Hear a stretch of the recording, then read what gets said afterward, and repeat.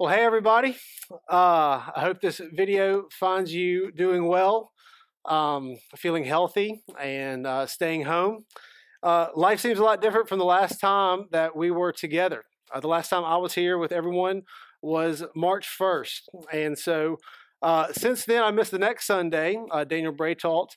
I was on spring break. My wife and daughter, Missy and Tinsley, they were overseas, and me and the boys were at the beach. And everything happened like it did with you over spring break. It seemed like it was about Thursday when things got crazy. And so since that time, Missy and Tinsley, they made it back, but they've been quarantined in Jackson. So we won't see them until Thursday. So it'll be about 3 weeks that we're going to be apart, which is obviously difficult. Shoemaker boys and Shoemaker girls have been separated for a while now.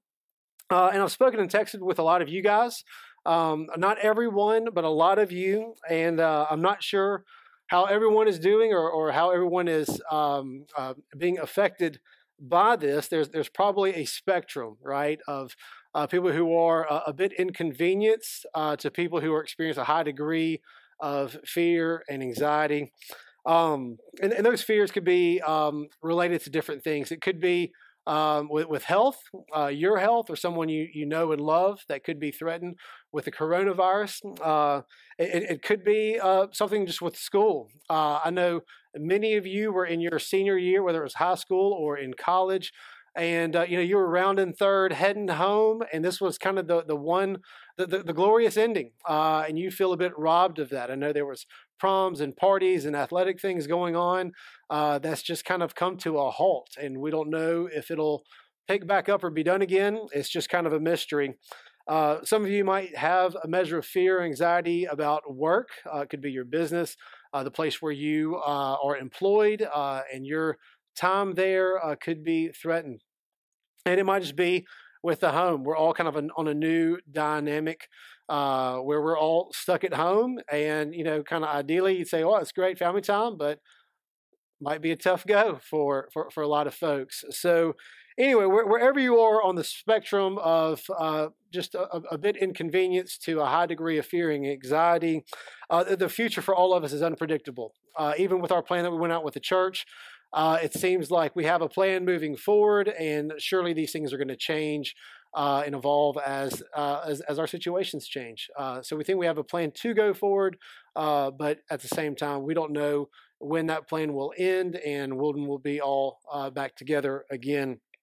So how do we approach this mystery of a time, the future that is to come is unpredictable. It's a mystery. How do we approach this season of mystery with wisdom?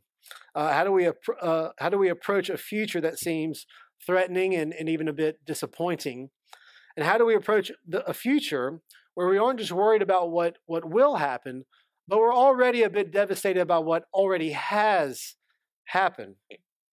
So in 2016, we went through the book of Job together as a church.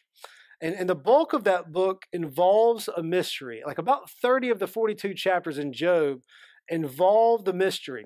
And the mystery or the question is this: why is Job suffering? Job's friends think they know why.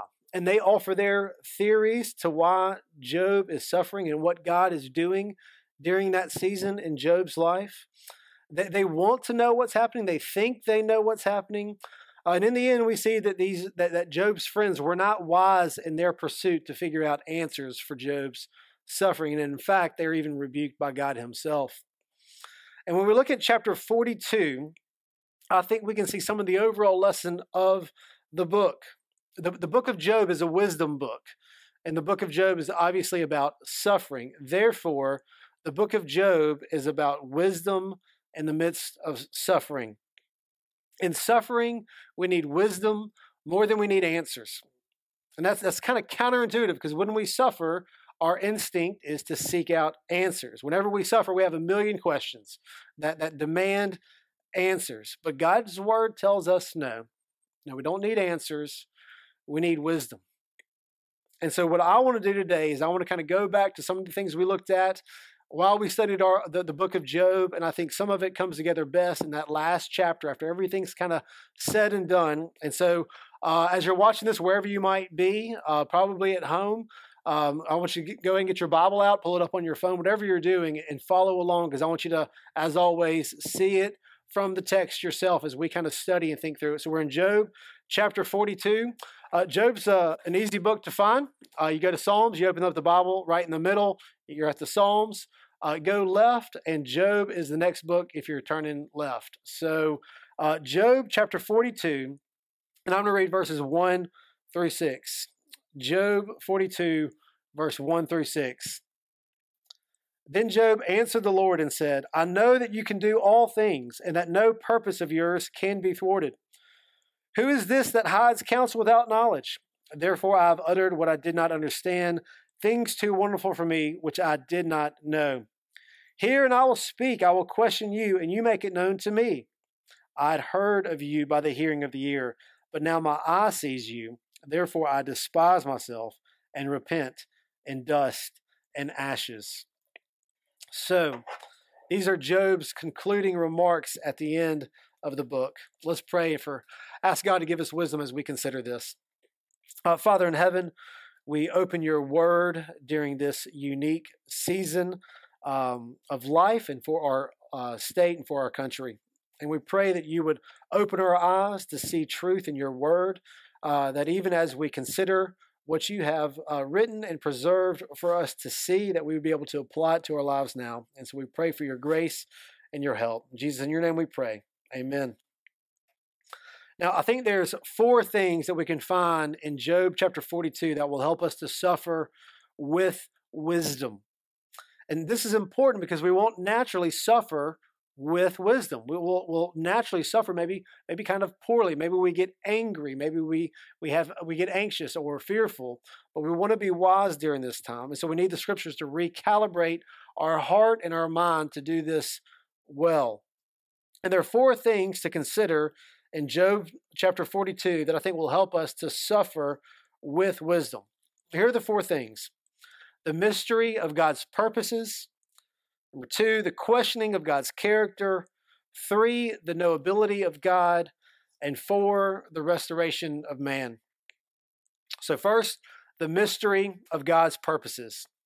In Job 42, verse 2, we see that what conclusion Job came to in regards to why he was suffering. And here's what we read in Job 42:2. Job says, I know that you can do all things, and that no purpose of yours can be thwarted. What Job needed to understand in his suffering, and what we need to understand in our suffering, is that no purpose of God can be thwarted. If God's purpose for us is to live, then we live. If it's to die, then we die. If it's to get the coronavirus, then we get the coronavirus. If it's to be healthy, then we will be healthy. If it's to be poor, then we will be poor. If it's to be wealthy, then we will be wealthy. It is all in his hands. Now look, I'm not a fatalist. I think we should wash our hands and take precautions. And I think those who don't take precautions and say they trust God, I think that's more testing God in his sin. And so God uses means to keep and preserve his people. But what I am saying is that we need to understand that ultimately it is God who is in control. Our suffering or our lack of suffering is all in his hands. And do you remember in the book of Job how all this mess started with Job? Was it Satan coming up to God and saying, God, I want to mess with this guy Job? It was not that. It was not that. Satan came before God, and God initiated a conversation with Satan. He said, Satan, have you considered this guy, my servant Job? And Satan goes on to say, well, he only worships you because you've given him all these great things. If I take it away, then he won't. And then God says, well, so be it, take it away. And he does. And it's important for us to realize that in the book of Job, this whole thing began with God. It didn't begin with Satan. It began with God. It was God's plan and God's purpose. Now, God did know evil. He's not the author of evil, but he allowed this in order to fulfill his plan and purpose. And it's important for us to understand that God is in complete control and that he is always fulfilling his plans and purposes in the world and in our lives. And these plans and purposes, without doubt, include the coronavirus. And when someone asks, what is God doing with this? What is God doing with the coronavirus, with everything getting shut down, with people losing work and getting sick and all these things? Why is this happening? There's really only one good answer, and it's this: we don't know. It's a mystery. That's the only real and true thing we can say. Now, over time, we might learn that God was doing some things here or there, but for now, we mostly just have no clue. And one reason we have no clue is because he's not just doing one thing. He's doing a billion things in a billion different places and people. And so people's lives are being radically impacted during this time. Some people will have to move or change careers. Some businesses won't make it. People will find new jobs. Lives will be terribly disruptive. And so God's doing a million different things, and most of which we will never know anything about. Look, I've shared before that Missy and I owe our existence to tragedy and deep suffering. On my side, I have a grandfather whose first wife died shortly after they had their first child. He eventually married my grandmother, who had my mother, who had me. And then on Missy's side, Missy's grandparents met at World War II in Austria. And they met and married and had Missy's mom, who had obviously Missy. And so, look, here's the thing, is that our very existence came from gut-wrenching tragedy, awful tragedy that people prayed for those things to, the tragedies that surrounding these events, prayed for these things to stop. But yet God was doing things in the midst of that. And look, obviously I'm not saying that Missy or I are so great that our lives validate these great tragedies. I'm not saying that. I'm just saying God's doing a billion different things that no one can see or really know about in the midst of tragedy, of evil, and suffering. And often no one will see the good that's coming out of it. They'll only really see the bad. God's plans and purposes that cannot be thwarted often arise out of deep tragedy and chaos. And these tragedies and all the suffering often just feels like an unsolved mystery, and no one knows why it's happening. But that's why it's so important for us to embrace the mystery of God's purposes. Because if we don't embrace mystery, then we're gonna demand answers. And if you believe in a God who controls everything, as I think you should, but you don't equally embrace the mystery of God's purposes, then you will struggle with anger. And in tragedy, you will begin to question the character of God. So that brings me to my second point, questioning God's character. In Job 42:3, verse 3, Job quotes God and then responds. He quotes God saying, "Who is this that hides counsel without knowledge?" This is basically God saying that Job didn't know what he was talking about. Then Job answers God's question, agreeing with them, and he says, "Therefore I uttered what I did not understand, things too wonderful for me, which I did not know." So here's what Job is doing. He is repenting from not embracing the mystery of God's purposes. He tried to figure it out. And in doing so, we don't have time to study this where he was going through all this in the rest of the book, but in doing so, he questioned God's character. And that is where Job crossed the line. One lesson we get from the book of Job is that during tragedy, it is right to cry, to mourn, to weep, to even wail. But there is a line that we must not cross. And that line is questioning God's character. It's only natural to ask during times of deep suffering, why does a sovereign God allow tragedy, evil, and suffering? It's only natural. And I have a response to that question. And I say response, I don't have an answer to that question. I have a response to that question of why does God allow suffering? And here's my response to why God allows evil, suffering, and tragedy. I think the book of Job informs this in two ways. One, God is not obligated to answer that question. Why does God allow evil, suffering, tragedy?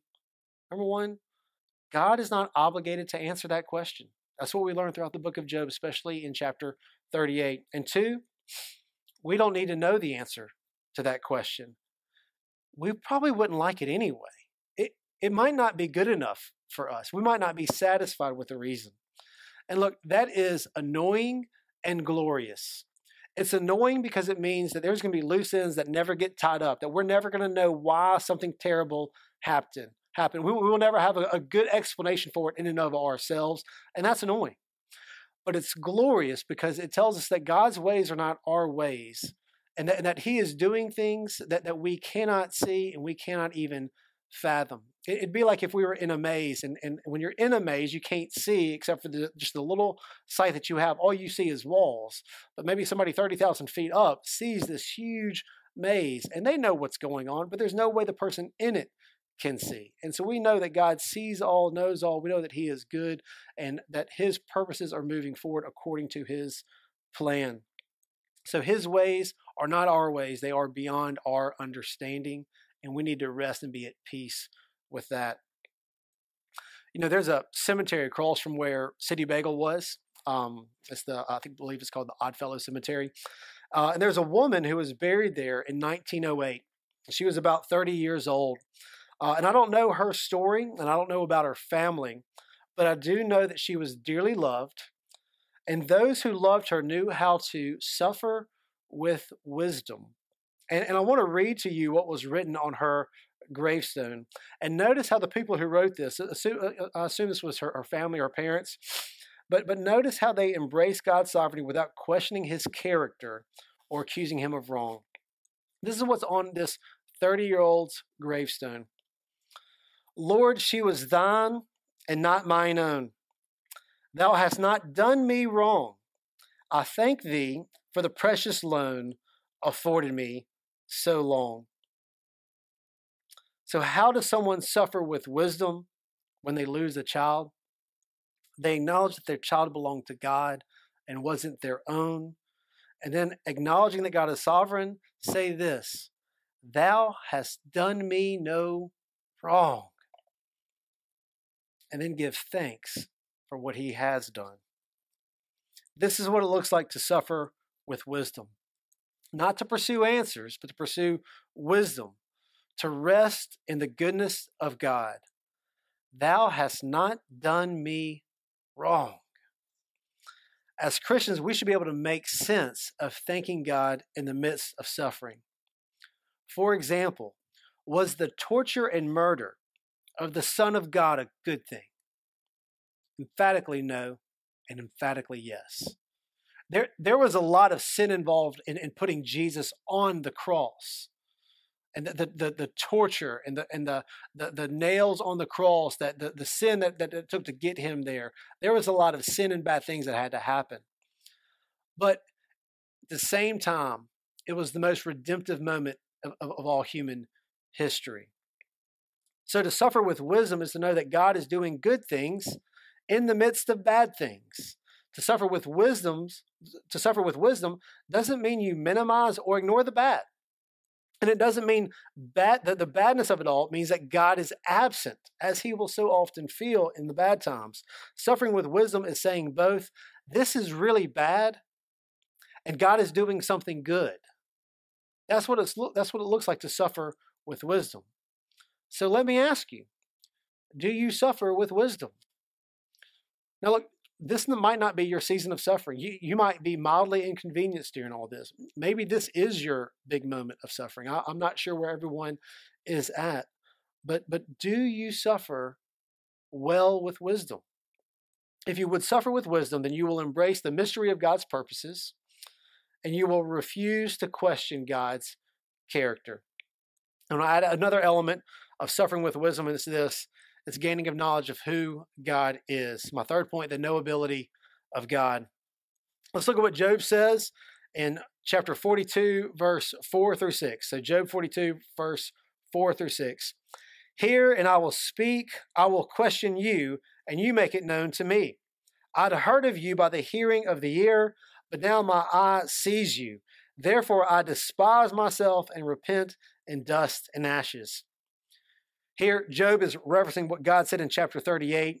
He realized he was wrong to question God, but there is something more than just knowing not to question God. If you suffer with wisdom, you will see God more clearly in suffering with wisdom. Job says this, I heard of you by the hearing of the ear, but now my eye sees you. Something about suffering helps us to know God in a more real way. C.S. Lewis has famously said, pain insists upon being attended to. God whispers to us in our pleasures, speaks in our consciences, but shouts in our pain. It's easy to ignore God when all is well. It is impossible to ignore God when all seems lost. So in God's mercy and kindness, He allows us to suffer so that we might not become blind to our brokenness and to the world around us and our need for Him. So suffering with wisdom will include embracing the mystery of God's purposes, never questioning God's character, and seeking to know God in the midst of the suffering. There's one last aspect of suffering with wisdom I want to address, and it has to do with hope. Our fourth point is the restoration of man. Now, we see in this last section of Job that he is fully restored. The Lord gives him twice as much as he had before. I didn't read this earlier, but it's in the latter part of chapter 42. But God gives him everything back and doubles it. Now, I think this is a picture of the world to come more than this life. And that while God might materially bless us after suffering, I don't think that's what is promised here or in other places. And while we might get fired from a job only to get a better job, I don't think that's what this passage is promising or telling us. I don't think this is a promise of God that we can hang on. But what we can expect is that God will make all things new. And this is what Jesus accomplished in His life and death, that He would make the world new, a world without suffering. And all who trust in Jesus and His work can hope in that world to come. And for those of us who trust in the work of Christ, we believe that the glory of the world to come will outweigh the suffering of this life. Consider 2 Corinthians 4:16-17. It says this, so we do not lose heart, though our outer self is wasting away, our inner self is being renewed day by day. For this light, momentary affliction is preparing for us an eternal weight of glory beyond all comparison. The Apostle Paul is saying that suffering in this life is one of the ingredients to our future glory. The more you suffer well in this age, the heavier the weight of glory will be in the next age. And look, there's a sense when you understand eternity. If you think about our life, it's as James says, James chapter 4, we're a mist that appears for a little while, then vanishes. Eternity is forever. And so this life is a momentary suffering compared to what the age to come. And so if there is momentary suffering that gives glory to the age to come, then we will look back on this 1,000 years, 1,000,000 years, 10 million years later, and think that was a light and momentary affliction, no matter how painful it might be. And this is what Jesus was talking about in Matthew 5:11 and 12. He said, blessed are you when others revile and persecute you and utter all kinds of evil against you falsely on my account. Rejoice and be glad, for your reward is great in heaven, for so they persecuted the prophets who were before you. So when we suffer with wisdom, when we suffer in a way that brings God glory, when we suffer for Jesus' sake, we are making deposits into future glory. There is a connection between our future glory and our present suffering. And I believe this is true in great and glorious sufferings and even in the smaller things. I think this was true for Jim Elliot, who died a martyr taking the gospel to the Indians in Ecuador. I believe this is true of the laid-off employee who during his financial drought becomes rich in good works. And I believe this is true for the faithful mom who is underappreciated and misunderstood, but loves her husband and children well and is faithful with what God has given her to do. I believe this is true for the faithful husband who feels like he only hears complaints and nagging, but is genuinely trying to love and lead his family well. And I believe this is true for the student who might feel isolated, like they don't fit anywhere, or that their convictions don't serve them well socially, but they honor their parents, they treat others with kindness, and they live as Jesus would have them. I believe the Bible teaches that there is a reward for suffering with wisdom, and that there's a future glory that will outweigh the present suffering. And it's a glory so great that it's even worth rejoicing over and being thankful for in the midst of the suffering. So we want to suffer well. We want to suffer with wisdom. How do we do that? How do we approach a worldwide pandemic as Christians? Well, I think we do 4 things. 1, we embrace the mystery of God's purposes. 2, we never question or accuse God of wrongdoing. He has done me no wrong. We seek God and not answers to the suffering we experience. And last, we know that our future glory will outweigh the present suffering. And so may God give us grace to see the world through the lens of the cross, where a sovereign God is doing unimaginable good in the midst of real pain. Let's pray. Father in heaven, we are living in a day where there is a threat of a virus. All of us are vulnerable. And more than that, all of us are vulnerable to many other things. And so we pray that in a fragile world that today seems more fragile than normal, that you would help to give us a truly Christian perspective, that we would hope in you, in your grace, in your goodness, that we would understand that no purpose of yours can be thwarted, that we would never question or accuse you of wrongdoing, that we would seek you more than answers, and that we would rest in the hope of a future glory that will outweigh the present suffering. And so we pray for your grace to be heavy on us and our town during this season of life. And Jesus, it's in your name we pray. Amen.